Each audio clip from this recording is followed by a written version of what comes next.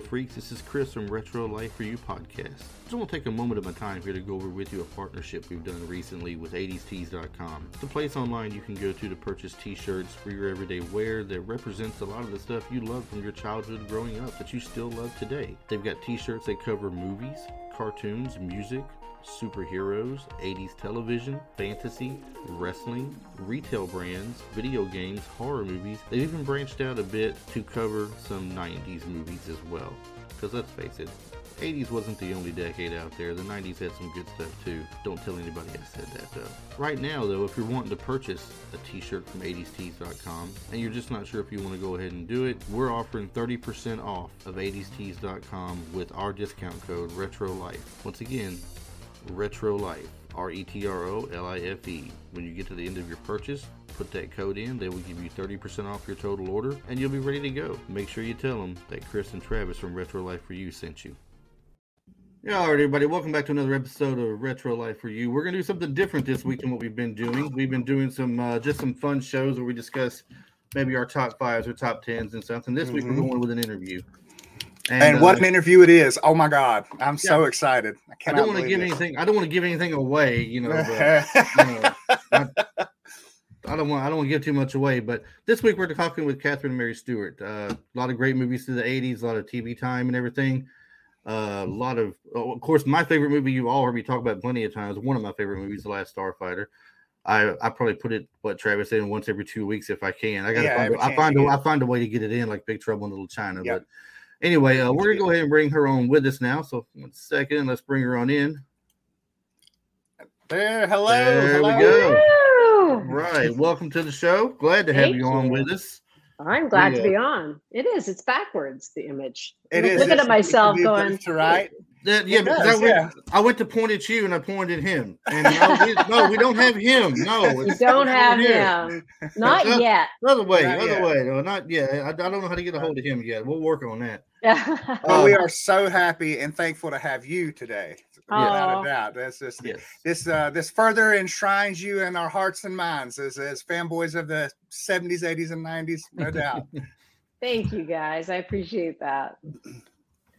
Well, Travis, you want to kick things off? Yeah. So I watched tons of interviews with you and everything, and I noticed I did. And one of the things that I saw that you had alluded to was that early on in your career, you had got into the dance and all that, and it actually got you a role in a movie called The Apple, but I haven't heard you elaborate too much on it. So we would love to hear your thoughts on the movie, how you landed the film, and just like, what was your experience with that movie in particular? Yeah, that was a roller coaster ride, to say the least. I mean, I was a dancer all through high school and junior high and all that. And when I graduated from high school, I decided that I was going to pursue that. So I moved to London and I went to a performing arts school. It really offered acting and singing and dance, primarily dance. And I trained there in London, England. And the way I kind of got to this audition for this movie was I kind of ran into a couple of friends from my class, my dance class, that were going the opposite way. It was like in the morning and I was headed to school and they were going the opposite direction. So I asked them where they were going and they said, well, we heard about this dance audition. So we thought we'd try that out.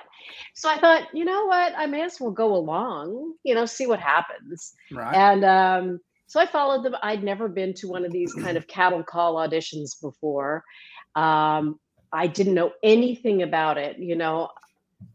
Most of the people there were sort of prepared. They knew what they were going to. They knew why they were going. I had no knowledge at all, which probably worked for me in a way because I just didn't have any expectations whatsoever. And as we were doing this, literally cattle call, there must have been 200 people in this big, huge auditorium dancing away. The director kind of pulled me out of the group and which was bizarre. I was like, oh, okay, what's this about? And asked me if I could act. Mm-hmm. So, along the way through school and this performing arts school, I had I had studied some acting and I performed in some plays and things like that. So I said yes. And he had me read for the lead role of this movie. And I had to sing a song and all this other stuff. And I ended up landing the role. Oh. So, yeah, it was bizarre because, again, I had zero expectations. So I wasn't nervous. I was just like, okay, I'll do that now. You Heck know? yeah. And I ended up in this feature film that I don't know if you've seen The Apple. I have not. That's I didn't even know about it. Right. Yeah. Until I was researching and read about it. And I thought that, well, this is interesting. It says it's a quote sci-fi musical comedy. Right. And I was like, Right. how does that work together? I'm wondering that because now I want to see it. Yeah, now we're gonna go back and watch it for sure. You have to see it. It is definitely a mishmash of genres for sure. I think they call it a comedy because the audience laughs while it's playing, but I don't think the intention was to be a comedy. Right. I guess it happens like that sometimes. Yes, and you'll see why when you see this movie. It's out there, man. When I was in it, it was like a futuristic rock musical. Oh, nice. And you have to understand at that time there were tons of kind of bizarre musicals out there. Xanadu, Rocky Horror Picture Show. Rocky Horror Picture Show, all that kind of stuff. So it was sort of along those lines. And, there's a whole history to it as well. It was a Canon Films, which became sort of this notorious production company that did sequels, would do these big sequels to, you name it. Superman, they did a sequel to. Anything that was popular at the time, they would do sort of a sequel to it. So, but this movie specifically was their very first attempt at getting into the American film market. They were from Israel. Menachem Golan and Yoram Globus, cousins, had this very successful directors and producers in Israel. But they wanted to, make their way into the American film market, and the Apple was going to do that for them. So they had very, very high expectations for it. Sadly, I feel like there was something kind of lost in the translation in terms of their kind of perspective and maybe an American perspective. Yeah. But for me, the experience, having never done anything like this before, was incredible. I mean, it got me into the industry as an actor. Yeah, absolutely. So the experience itself was incredible. I mean, again, no expectations. I thought you're just kind of along for the ride to see what happens. Yeah. Absolutely. That's exactly right. And what a ride it turned into there. What a ride. Definitely. Well, it's amazing how having a credit like that kind of works its magic in Hollywood. Eventually I made it to LA and I had this credit and I found representation pretty quickly. And I, just was sort of in the Hollywood machine pretty quickly. Tons of meetings, like several meetings a day, auditioning all the time. And I loved it. And I thought, we'll see what happens with this. I imagine it's a lot easier when they say, well, what have you done, kid? You can say, well, hey, I've done this. I've been in this movie. It just happened, Yeah. That's exactly so it's a lot right. easier. It's like your foot's in the door now and they can't shut it. You got to more of an... That's right. And then it's sort of like what you do with that opportunity, Right. And I kind of ran with it. The first thing, I mean, I did a couple of guest spots in some series, the Knight Rider, for instance, which was fun. But the first steady job that I had was on Days of Our Lives, the soap opera. Yeah. And that is funny you say that because that's where we were going second with this. I'm kind of going in chronological order here, more or less. You go for it. And being a young kid growing up whose mother loved watching soap operas, you didn't get the television until her soap operas were over with. So He-Man had to wait, I guess. That's right. That's right.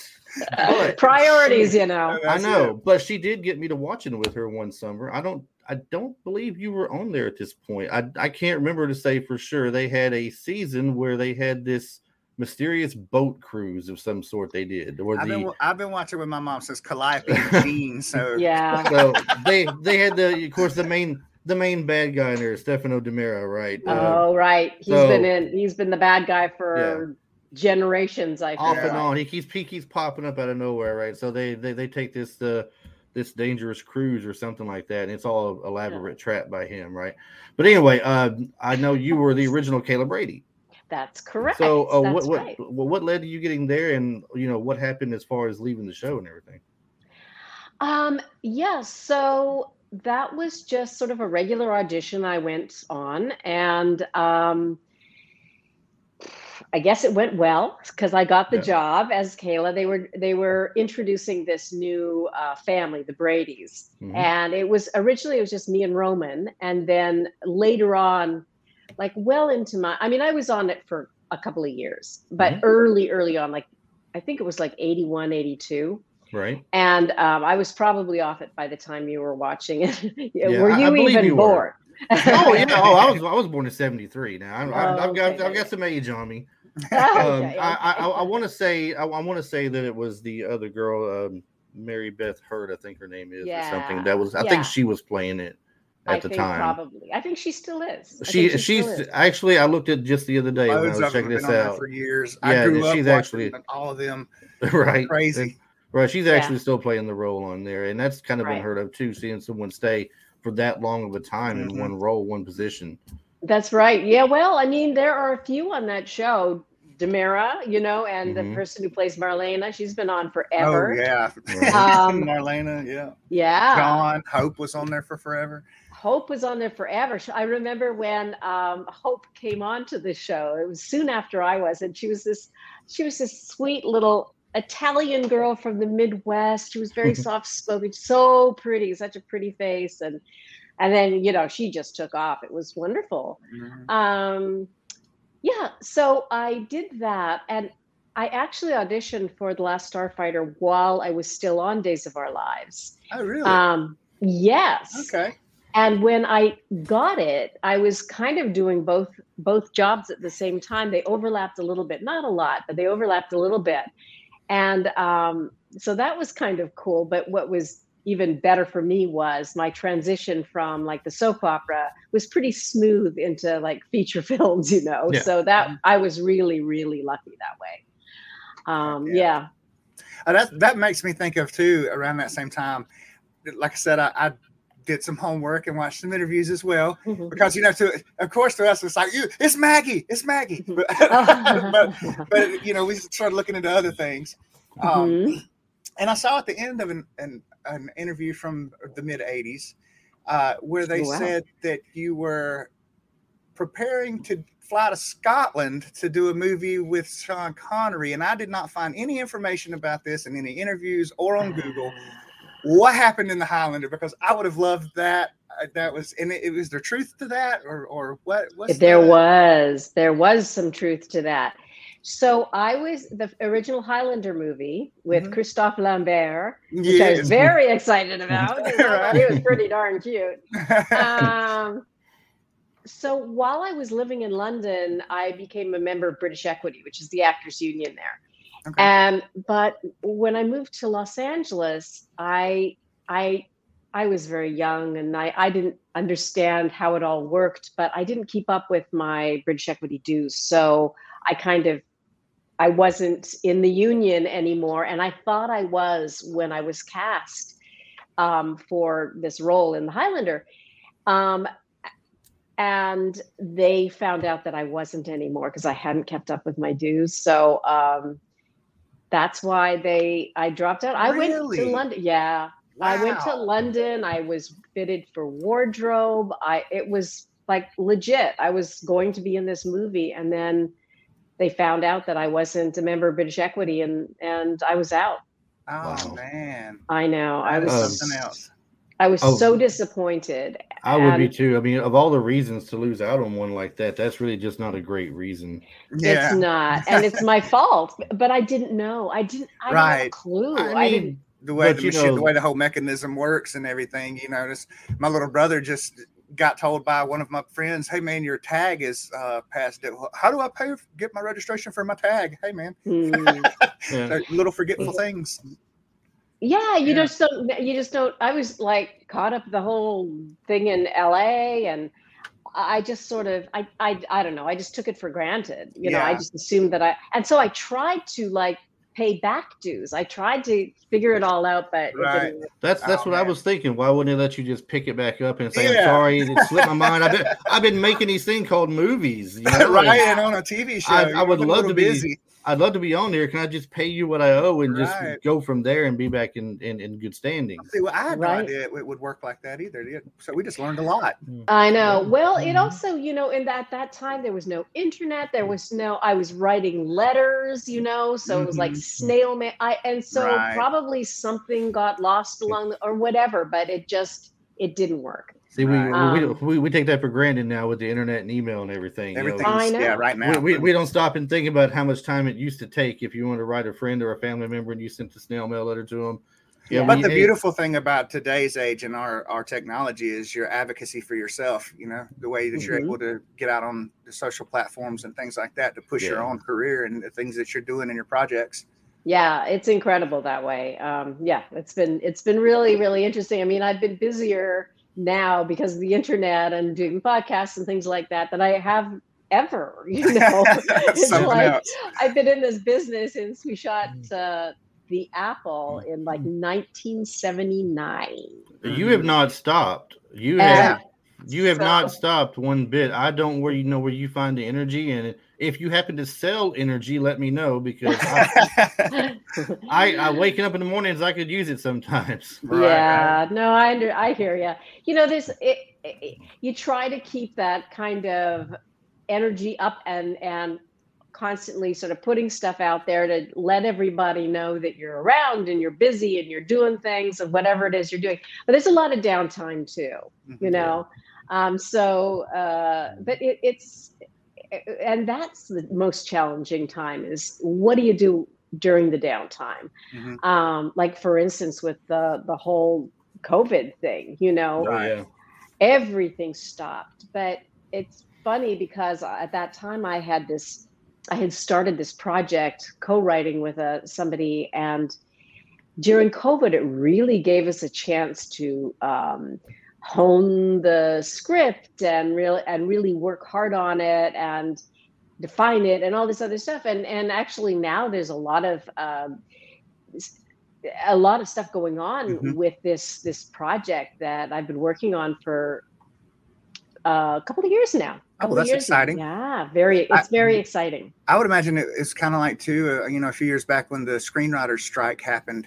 We spent this amount of time without anything going, but they still had their creative juices flowing and still had things going on behind the scenes. They just weren't releasing them. So when the strike was over, we had this explosion of new product coming out and new projects and things. It was just you wanted to be prepared for when it was all over. You wanted to have things ready to go, right? So that's similar. Yeah, it's similar to what I'm talking about. And now that everything's relaxing a little bit more, it's like you got to be ready to just go. So it's interesting. It's like the old saying, hurry up and wait in acting. right. It's which is so true. I mean, on the set, you sit around, and then all of a sudden, okay, you're on, go. You have to do. So it's similar, but it's interesting. It's been a very interesting time. Heck yeah. So you mentioned Night Rider earlier. You did a little bit piece in that. You've done bit pieces in quite a few things I noticed earlier. Nighthawks. I think you were just like a sales person behind the counter in the movie Nighthawk. Right. Did you get to meet Stallone and Rutger Hauer and talk with them or anything, or learn anything from them, or was that just? I did. I did. I mean, the scene that I had. So that was just after I'd done the Apple, and I was back in London.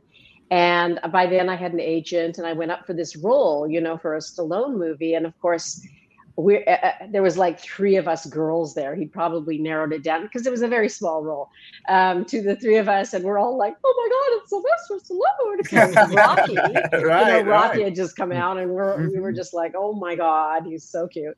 Anyway, somehow I got the role, and the scene that I did was with Rutger Hauer. He was this terrorist, and Right. I think I'm at the counter. I'm selling perfume.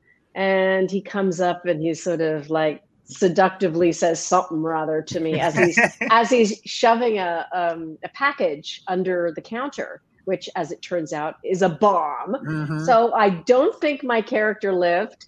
But so you're not coming back for the sequel, you're saying? I don't think I made it through that. Maybe pieces of me, Okay.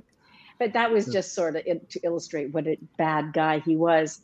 And I remember, I didn't really talk to him because he was just in character the whole time. Yeah. And he scared the crap out of me. It was just like, oh my God, this guy is so bizarre. Rutger had that way about him too, especially when he was in Blade Runner. And then he did, I think it's called Outworlders and things like that. He had that way about him of being kind of a intimidatingly strange person. and like I said, on the set he stays in character. Really? He's not like flipping back and forth like, hey, how you doing, like, and evil. He's just like evil all the time. Where's my coffee? Bring it now. Yeah. Oh my God, he scared the crap out of me, which was what he was supposed to do, kind of. I mean, I'm supposed to be like trying to serve him, and he's just like giving me the creeps. So no doubt. That is awesome, actually. That's awesome. Getting back to The Last Starfighter. I don't want to be too much on The Last Starfighter because I know everybody asks about it. But at the same time, do you got one of your, like, maybe your favorite scene or a funny story? And would you ever consider doing a sequel to it, possibly this many years later? Oh, yeah. The Last Starfighter in general is just such a great experience. Lance Guest, who plays Alex, is still my really good friend. He lives I live in New York. He lives in Los Angeles. And whenever I'm out there, we get together. We joke about how he feeds me because I usually end up going out there and, just living a very basic lifestyle. I'm just there to just for whatever reason, for business. So I'm not like, and trying to keep the, spending to the minimum and all that. So he and his wife will invite me over and feed me this amazing meal with great wine. I'm like, thank you, sir. Thank you, sir. Yeah. And he's in awesome. New York. We also get together a lot too. So we've stayed really, really good friends, which, I feel like with The Last Starfighter, it was such a wonderful little movie to work on. And I think you get that sense when you watch it. You can sort of feel that it was such a great vibe in general, Yeah. Nick Castle, the director, it was really like this labor of love. And he was such a great young person's director. He was very, very sweet and empathetic and just gentle with us. And, one of my favorite scenes is like when we're at the lake and it's the beta unit and he's trying to whisper sweet nothings in my ear and it's really going badly. Right. And then he gets shot by the Zandozan, is that what they're called? And this thing squirts out, the green stuff, which it was so funny. I mean, that was so much fun to shoot. But the thing about that whole sequence is it just kind of encompasses everything from like romance to like comedy to like action, like running to the truck and leaping in and driving like crazy. And then and then I get to leap out of the car dramatically, which it wasn't me, it was a stunt person. That was my next question. Yeah. And then, he drives into the pod, whatever it is. and it explodes in the background while I'm looking up into the sky. I love you, Alex Rogan. I love you. And the wind is blowing through my hair. Oh, so good. I love that entire sequence. See, awesome. See that is hilarious, because that's when I think of The Last Starfighter, I think of maybe two scenes come to mind to begin with. One is that one right there, that whole sequence right there, and two is when his little brother wakes up and sees that the beta unit has his head off. And he's cleaning the ear because he keeps hearing this noise. Yeah, and he's like, "Go to bed, go to bed. I'm telling mom about your Playboys." That is a thing too. That it's something that you said with it being a labor of love. It really shows, because when I told my stepson, I've got a 20-year-old stepson, and when I told him I was having Catherine Mary Stewart on, he's like, "Who is that?" I'm like, "Dude, this is a big deal." And I was like, she's Kayla from Days of Our Lives, and this and that. And he's like, "That sounds cool." I said, "Dude, it's Maggie from The Last Starfighter." And he goes, "What?"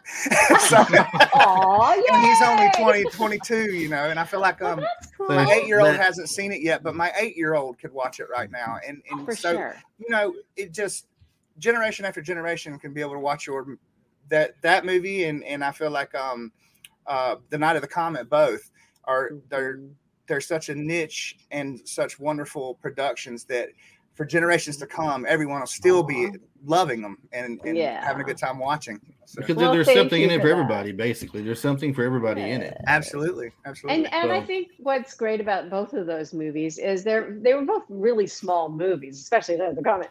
But it's like they're characters that you can relate to on some level. I mean, Alex is just a regular kid going through this pivotal time in his life, and he ends up living this fantastical life that we fantasize about, you know?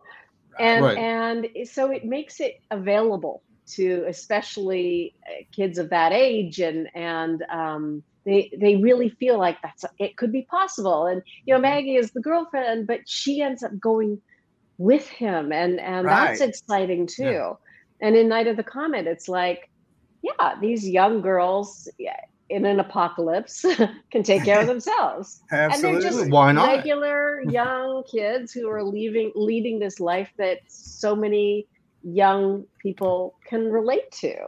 So I think that's kind of like the key, it's not some futuristic thing with these people that are inaccessible, sort of. I mean, you know what I mean? Like superheroes. So, hey, wow, it's great to watch superheroes, but I don't see me in that necessarily. You know what I'm saying? Yeah. It's not as available somehow.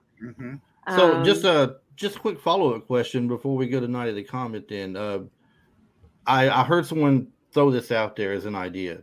They were talking about taking The Last Starfighter, as Travis mentioned earlier, doing a sequel to it, but doing it as so many years later. We're like, yourself and Alex, at this point in time in your lives now, you probably have kids or something. You're still living on Rylos. You practically have grandkids. I'm just saying that's what they're saying. You got your own family there on Rylos, and what's happening, and now things are coming back around again, and now they're having to start up, and they're having to protect themselves again. In your opinion, would something like that work, or should we say, because The Last Starfighter is great just as it is, should we say, hey, look, just leave it as it is, don't let anybody remake it, or Chris will kill them? I mean, do we do anything like that, or should they make a part 2 follow up to it years down the road? Well, sequels are so tricky, and so often, I think more often than not, they don't really work because they lose something of the original, the sort of especially in the case of The Last Starfighter. It's a very simple movie, and that's what makes it what it is. Makes it so great. It makes it so great. The story was good. The way they told the story out of the movie and the way it ended seemed like it was a perfect way to end it, because now he's getting out of the small town place he wanted to be away from. He's getting Maggie to go with him. They're going off together somewhere, and who knows where they're going. Yeah, but they're together, and they've left this small area. Everything is coming true for them. Right. Perfect ending to it. It's kind of the perfect ending, but you look at it and you think, oh, what's going to happen next, right? They leave it kind of open for a sequel. So the fact is, the original writer Jonathan Betuel has written a sequel. and is out kind of selling it right now. Really? Yeah, That's and cool. That is moving it awesome. around. I know. And what makes me feel like it will stay true to the original kind of feel of the movie is that it is the original writer. And Right. I know Nick Castle, the director, is involved on some level. I'm not exactly sure how. And Oh, from this is what exciting. That's I know, exciting. from Yeah, I what we mean, know, obviously the special effects would be a little more sophisticated, right. but from what we know, it is like it is like what you're talking about. It's kind of the continuation somehow, but it's unexpected. It's very unexpected. I love the idea. I'm not going to give anything away, but I love Right. the approach to it because it approaches it in a very sweet, charming way, and then it kind of evolves into this adventure the way Okay. the way And the that's kind original of the did. way that's the way the original was, or the Right. charm and the simplicity. And that's Exactly. something that we've gotten away from. I watch movies from the 90s or from the 80s and the 90s as well, some of the early ones. And there's this quality about, the early 90s and the 80s and the 70s that we don't have anymore. And you can take a movie that has just such a simple storyline, a simple plot, and not a whole lot of character development, and it's just as good as a 4-hour movie they make today that has all of those things that's overdone because it doesn't have that innocence and sweetness about it. I think. Yeah, I think character development is a huge issue. A huge point. It's like a lot of the movies now really depend on kind of the action and the special effects and the CGI and all that other stuff. That just sort of blasting the audience. And I've always been somebody who much prefers kind of a character-driven story because you get into their lives and you become a part of it as opposed to just being blown away all the time. Right. Yeah, I need to know why I care about this character. Like, why I need to be invested in it. It makes it more like reading a book in a sense, because when you read a book about something, you get really taken into the world of what this is about. Then you see it on the big screen. Sometimes it doesn't really translate the same. A lot of times it doesn't translate, and it doesn't leave anything to I mean, you have to have faith in the power of the imagination of the audience. I feel like it's also become more of a money-making industry. It's always been, of course they want to make money, but now it's like all the movies you see are sequels or something or continuations of blockbuster movies. This movie made $1 billion, so let's do a bunch more of those, Right. as opposed to coming up with original, interesting, character-driven stories that entertain an audience or give an audience a chance to think or become involved or So I think a good example of going too far would be like some of the horror movies of the 80s when you've seen like the Elm Street movies go to like 8, 9 or whatever, and Friday the 13th, 10, Jason's in space. I watched some of those recently because a friend of mine he's really into all that stuff. So, and I've never really been into horror movies that much because they really scare me. I don't want to be scared. I'm always like, okay, what's going to happen there? What's going to happen there? And I just want to relax and enjoy myself. I like romance and I like to laugh or comedies and I like to cry. I don't want to be scared. But it is funny to watch. I have to say, I pretty much all the time, I like the first one the best. Yeah. Because and then it gets, they try to, it's the Friday the 13th movies. They try to I don't know. They try to make it more interesting, or I don't know what they try to do. But anyway, I never figured it out. Yeah, and I'm not gonna lie, I did like the 6th one. I'm complaining it went too far, but I like the 6th one. So yeah, I was writing down which ones I liked the best. I forget now, but it was like one I liked because it was just sweet and you could tell that it was a new idea. And then there was like 4 or 5 or 6 or something like that. But then it started getting a little Crazy. I don't know. Yeah. Heck yeah. Well, Speaking of comedy too, though, Chris was telling me about one of your movies that I have not seen that now I have to go back and watch when he gave his description of it, and that's Mischief. I want Chris, I want you to ask this because you described it so perfectly to me, where I'm like, I have to go see this movie now. I told him to me it was kind of a cross between Porky's and American Pie.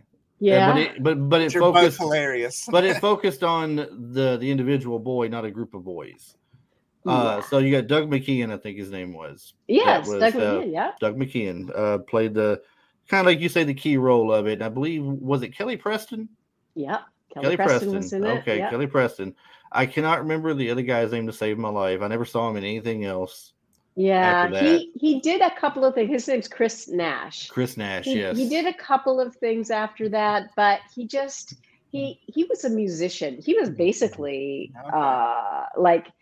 I mean, he's an incredible musician. He has I think last I heard, he was moving to Nashville. He's really, truly an incredible musician. You should look him up. Mm-hmm. Well, see, that is funny because in the next few months, I'll be moving back to Nashville myself. You will. I will, actually, just outside of Nashville. So that's crazy you say that. Okay, cool. I'm not sure exactly if he settled down there, but like Doug McKeon and Chris Nash and I have kept in touch too. And again, well, actually, Doug just moved to North Carolina. That's right above me. I'm in South Carolina. Are you? Okay, cool. And Chris, where are you right now? I'm in Florida in Panama City at the moment. Okay, cool. Yeah. Yeah, he just moved to North Carolina, and Chris moved to Nashville or somewhere around there. But he got back into music.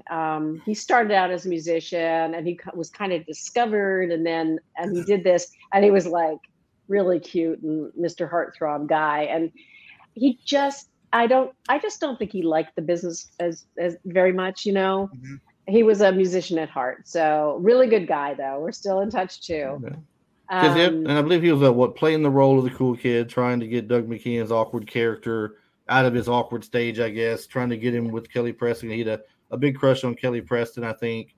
I believe that Chris Nash's character had a thing for your character. It was Bunny was the name, I think.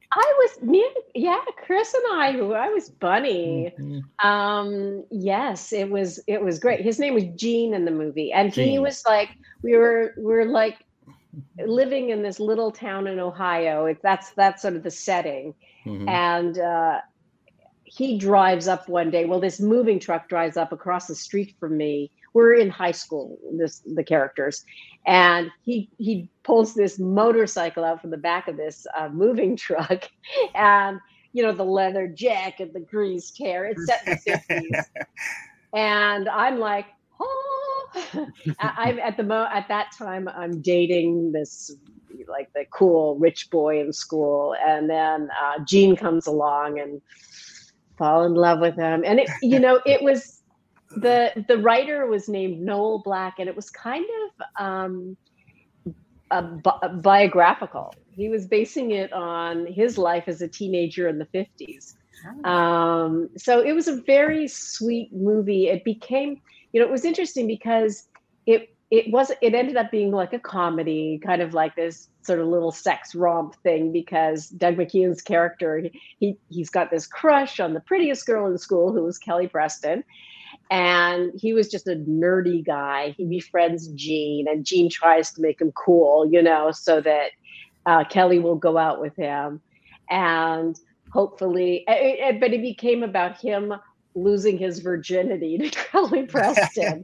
No. And, Kelly is such a beautiful, voluptuous woman. And so they sort of ended up focusing more on that. And whereas the original story was more the Gene and Bunny kind of. Gene is this kid whose father is quite abusive towards him, and he ends up leaving home and taking off, and I take off after him. And that was kind of the original story, but we shot this film, and it was for 20th Century Fox, and 20th Century Fox, while it was sort of in post-production, was sold to some other people took over. And they decided to turn it into, they thought it would be more commercial if it became more like a Porky's kind of sex rompy kind of a thing, which was fine. I mean, it's still a really sweet film. Mm-hmm. It was so much fun to play like that period kind of thing too. It sounds like the Bunny Jean thing that you just described. For some reason, I just had a picture in my head. You could make it look. That would be a neat story for those two, and it kind of have like an Outsiders type vibe or something, you know. And that would be a really neat. That would have been really cool to see as well. Yeah. I mean, it's still in there, but you know, they sort of focus more on, you know, Doug's character, the commercialism of Yeah, and Doug's character is sort of the audience point of view. You know what I mean? They always have a character that's kind of like the everyman, right? Kind of coming from the watching the movie or sort of as the audience. You know what I mean? Right. But yeah, no, that was a really fun movie. Now you mentioned earlier, as far as the being scared bit, not liking to be scared bit yet. You know, you did Night of the Comet, and Travis, I can't remember talking to you. Have you seen Night of the Comet yet? I saw it years ago, but years ago. Okay, yeah. I was born in '80, so the things that I saw from the '80s, right? Unless I've rewatched them, they're kind of faded a little bit. And sometimes I hear you. Yes, I was in them, and they've kind of faded. I always forget our age gap, Travis. I keep forgetting that, but I think I was 11 when it came out, so my mom wasn't about to let me go watch Night of the Comet, so I didn't get to watch it when it came out. Unfortunately, I forgot about the movie, and I did see an interview or actually, you were on somebody's podcast. I listened to it maybe last year at work sometime, and I came across it. And you were talking about Night of the Comet. I'm like, what's this Night of the Comet? And you described it. And I'm like, how did I never see that? Because that sounded really good. So I went and searched it out and found it and watched the movie. And I'm like, how have I never seen this movie before? It was fun. I mean, it only had from looking it up, it had like a $700,000 budget to make the movie, but it made $14 million. I think $14.4 million. Yeah. And since then, it's become just a huge cult classic. Did you ever think that movie, when you were done making it, would be like a cult classic, has such a following that it has today? Oh, for sure not. I mean, but at the time, you know, you do a movie and then you're moving on to the next thing. You don't really, I mean, I never thought about what was going to happen in the future with any of these things. And even something like the Apple, it was like about 15 years ago, I got this phone call from Entertainment Weekly or something like that. And they said, did you realize that the Apple was like a cult film, like Rocky Horror Picture Show? I was like, what? Are you kidding? I hadn't heard about it for years and years. But I think there's a real, I mean, so many movies from the 80s and 90s are being resurrected, you know, because I think there's a real need for that kind of a movie that seems to be missing in movies today. There is. I mean, it's incredible. I love it. It's fantastic. It is surprising, but there's got to be a reason for it. And there's so many, like I said, so many movies that are just being resurrected I just did this. A friend of mine did a bunch of really small horror movies back in the 80s and really, really small, low budget things that they're making Blu-rays for. And the other day, it's a friend of mine, so I helped them shoot the commentary for it, for the extra part, you know.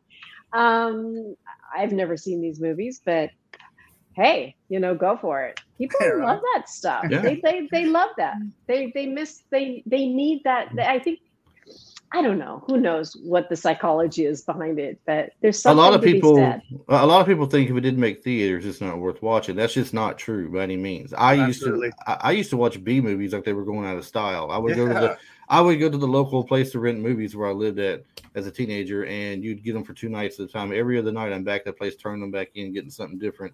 Yeah. And granted, most of them were martial arts type movies, because a lot of B movies were the martial arts fell into the B sector a lot. Nice. Because they didn't make their way to the theaters too much. But some of those people that were in them were in theater release movies. Richard Norton was one of them, I believe. I think he was Rutger Hauer. Rutger Hauer, exactly. He's the B movie king. Right. So there's a lot of stuff like that going on. Yeah. And as far as resurrecting the 80s movies, I'm all for it. I sit here today, and unless it's something that's just Marvel superhero related, or I don't know, so a lot of these new TV shows are bringing out on the Disney Plus network for Star Wars and things of that nature. the younger kid shows back up at me, and I'll go back and watch all that. But I'm still sitting here putting on Weird Science, watching The Goonies, watching The Last Starfighter, watching all these old 80s flicks. And I was telling Travis this not too long ago, I watched War Games and Weird Science back-to-back nights. Just because I can't find nothing on these days that I want to watch. Right. And so, resurrecting the movies is great as long as they don't change it too much to be in like today's style, I think, because I really like the style of movies that they used to film back then and the stories they brought with it. And I mean, and a lot of them, what people don't realize too, a lot of them even got lessons in them. You don't pay attention to, you've seen it 10 times. Then you pick up on it. Oh, hey. Yeah. But before we leave our get it back in our time machine and come back to the now to find out what you've got going on right now, I think I have one more movie that I want to ask you about. Chris, and we're discussing. How in the world did you keep a straight face and everyone else keep a straight face on the set of Weekend at Bernie's? Because this, as soon as you see the smirk that he's got, that entire movie from front to back is just a riot. Oh, Terry Kaiser. You can tell a brilliant he's a brilliant actor if he's entertaining when he's dead. Right. I mean, who does that? Who can do that? Oh my God. He's brilliant. I mean, that was amazing. It, right? Mm-hmm. It's like all you want to do is look at Bernie because he just looks so crazy. And how did we keep a straight face? We didn't. Are you kidding me? It was hilarious. So y'all had a lot of retakes then, huh? Oh my God. Yeah, because it was so hard to keep a straight face. It was we had so much fun doing that movie. One of my favorite scenes in that movie was when we do the whole lighthouse thing, the romantic climb to the top of the lighthouse.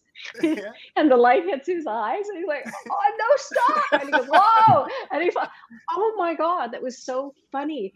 And I'm just grateful that that Ted Kotcheff, the director, was like, wanted me to laugh in a lot of it. Because when we're walking down the stairs after he's fallen, he's just improvising. He's just saying, I'm like, are you okay? And he's like, he's going on and on and on. And it was okay for me to laugh. And then as we're walking down the beach, I'm laughing hysterically. I mean, it was not hard for me to do there because it was so hilarious. There was one scene, actually, it was when Terry first had to pretend he was dead. So he, how the boys, they get there and he's sitting at the desk and he's dead already, right? They get it and they're like, Bernie, how you doing? We're here. And they realize that he's dead. But so they're doing this whole scene and they're trying to figure it out. And he's just sitting there and it was really him. Mm-hmm. And after they finished the dialogue, Ted Kotcheff, the director, was he was like this. He goes, just keep it rolling, because Terry was like, whatever, sitting there, and he had to hold his breath because you can tearing up talking about this. This is hilarious. You can see if you can always tell somebody's dead, and then you see them breathing. That doesn't work very well. Right. So he had to hold his breath. And Ted just kind of sat back and waited just to see how long. And I'm so grateful that I was on the set that day because I got to watch this. And poor Ted, he held it for as long as he could, but then he was just like,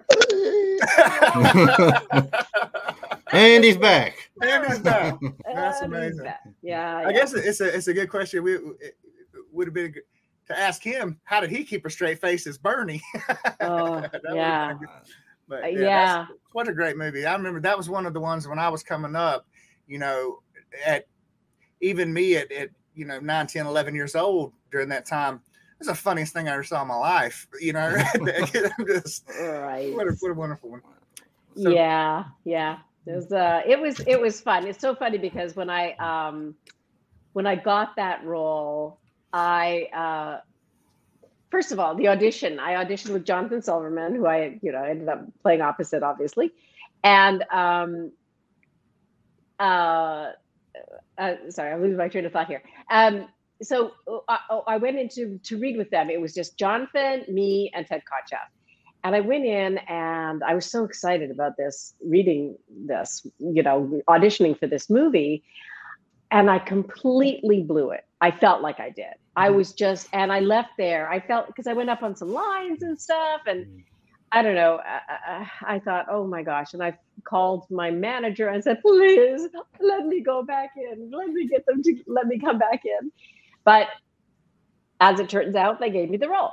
I didn't have to go back. So they liked something about it. I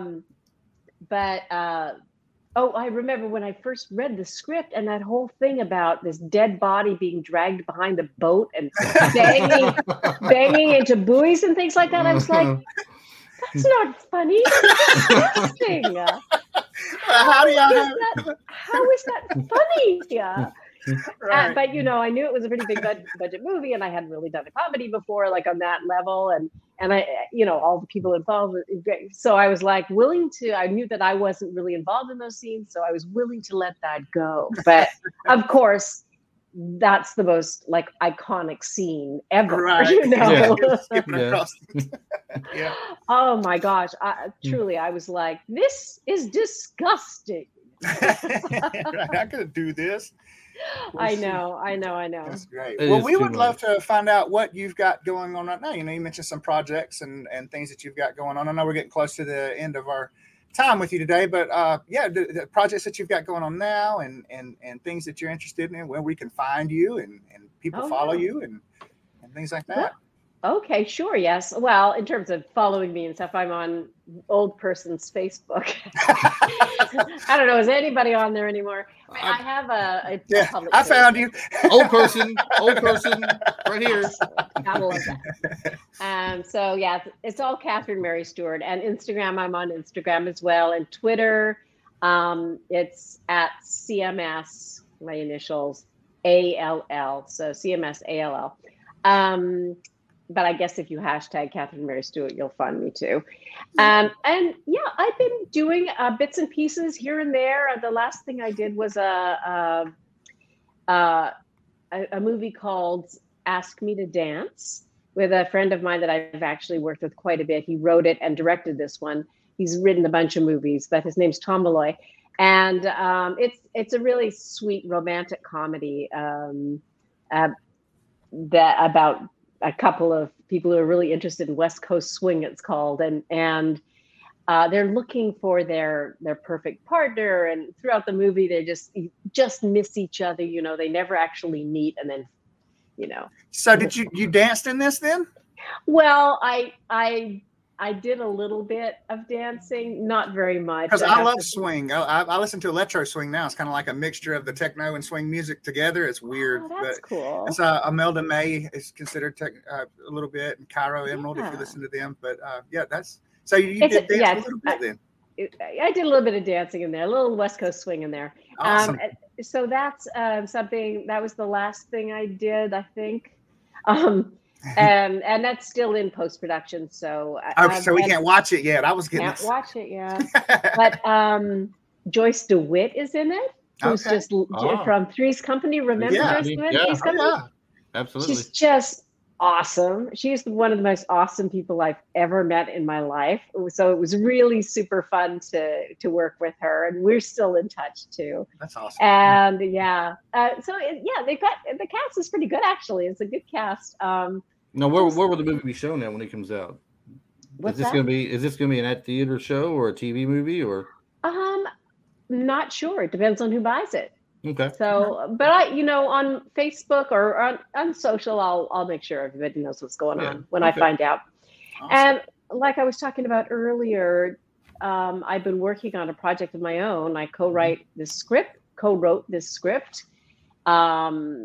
That's very close to me, very personal, and it's been optioned by a production company in Canada. I'm Canadian originally, and it's Alberta. Alberta, that's correct. Edmonton, Alberta. And so we want to bring the production to Canada, and just make it a Canadian thing because you get lots of tax credits and things like that, Right, apparently. Right.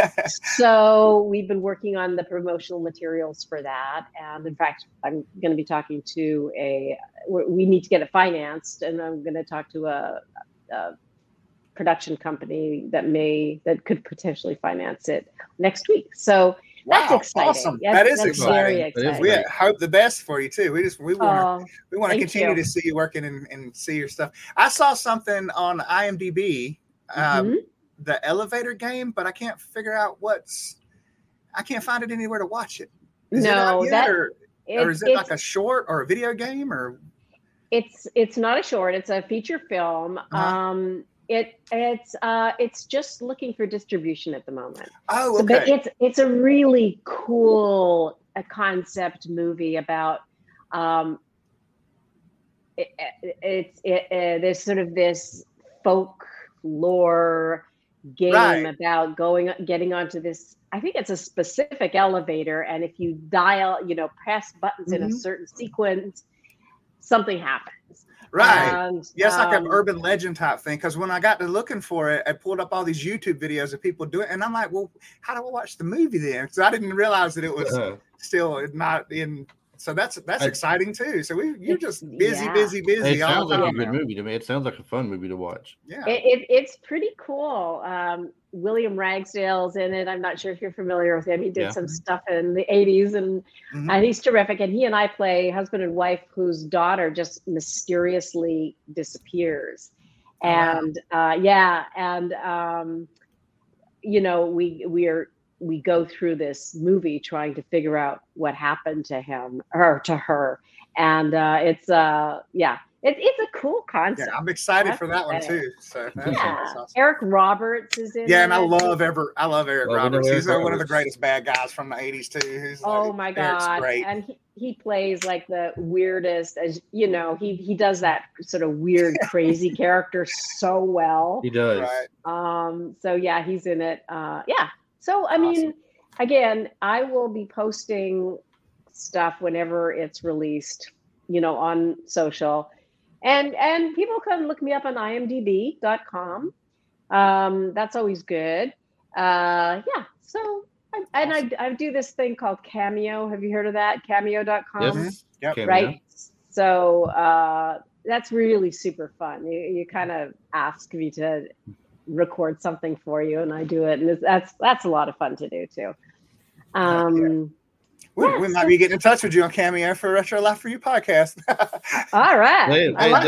They have a lot of stuff going on Cameo. It's been around for a little while now. I think a couple of years now they kicked off. It's been a lot of people on there, people you haven't seen in a good while, people you see every day.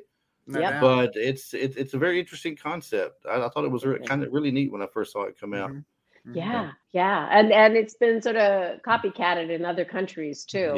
Like I know in the UK they have one now, and I think maybe in Canada that are separate. I mean, anyway, it's great though, because you feel like you're in touch really on a one-to-one level with people who appreciate your work or enjoy your work, and that's great. That's like that means so much too, because it's like us being able to do the interview with you today. Chris and I were both, not to fanboy out too bad, but we were just like, oh wow, can you believe this? This is so awesome. And Chris was worried to death, and it's like, I hope it goes through. I hope everything happens. I knew he was going to call me out on that. I knew he was. I got to. I told him. See, I said, see, I did a different podcast before this was something completely different, and I had plenty of people come on, and I was used to doing this kind of thing, getting in touch with them, talking with them on the phone, setting things up and everything. So that part doesn't bother me. It's the waiting till it gets there. So when it finally gets there, like we're here at 5 minutes till 2, and I'm like, okay, it's gonna be here any minute now. And then I'm like, but if it don't, it's okay. We'll reschedule it. But if you don't, but it's like 3 minutes from now. So if he's going to tell on me, I'm going to tell him myself too. I'll do that, Travis. I will. Right. Yeah. I own that. But we thank what you so can you much. do? You got it. Oh, it's my pleasure. You guys. It's really fun. Taking time out of your day and speaking with us, and exactly. such an honor to have you on, and we were just then to find out about the Last Starfighter, and we appreciate you so much, and generations love you. So I appreciate that. Thank We've you got so interest much in your projects for sure. You're welcome, and we'll definitely be sure to go ahead and tag you in this whenever it airs, so you know what's coming on and everything. Maybe you can put it out there on your. I will absolutely. I'll share it. Yeah, send me the link or whatever. I will.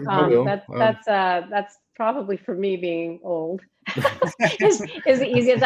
The whole tagging, and people message me on Instagram and stuff like that. I'm like, I missed it. What? We're not old. We're vintage. Vintage, exactly. We're very well aged, is what we are. We're like a fine wine. That's right. Exactly. And Travis is my cheese. Nice. That's right. He's just a bunch of cheese for me. All about the cheese, baby. That's right. All right. Well, thank you very much for coming on today. Like you said, once again, it was a pleasure talking to you, and we hope you get a lot of great things come to you in the future. Thank you. So that being said, we're going to let you go, let you get back to your daily routine there. Okay. And you have a great night. All right. All right. Yes, you guys too. Thanks a lot. Thank you so much. Thank you very much. Okay. Bye-bye. Bye for now. Okay. Did that just happen? I know, right? Like that did, didn't it? Yeah, that did just happen. That just happened, okay. bro. Okay. That just happened. So everybody, wow. I don't know how we just throw up our social media and gush, but for having Mary Catherine Stewart on, dude. Catherine Mary Stewart. I can't even say her name right. See, Catherine Mary Stewart. See, you're gonna show me up and call me out like that, and you can't even say the lady's name right. I couldn't go one episode and get it perfect. I couldn't go. How are we gonna go one show and me be perfect? I know it's okay. That don't go right. It's all good. Well, all right. So what we want to do here, real quick, Travis, is get speaking of social media with her earlier, get our social media information out there. So if you guys take just a moment here, we're gonna play a quick little clip for you about our social media and how you can reach out to us and follow us. So take a look at this. You know, social media is a very important thing these days. It's the way that you keep up with us and the way that we hear from you. So if you would, take a moment and follow us. We're located at TikTok, Facebook, and Instagram at our name, Retro Life for You. That's RETROLIFE, the number 4YOU. You can also reach us via email at retrolifeforyou@gmail.com. And don't forget to subscribe and follow and share us with your friends. And hey, while you're at it, do us a huge favor and leave us a great 5-star review and a rating. It helps in ranking the podcast and, most importantly, lets us know how we're doing for you.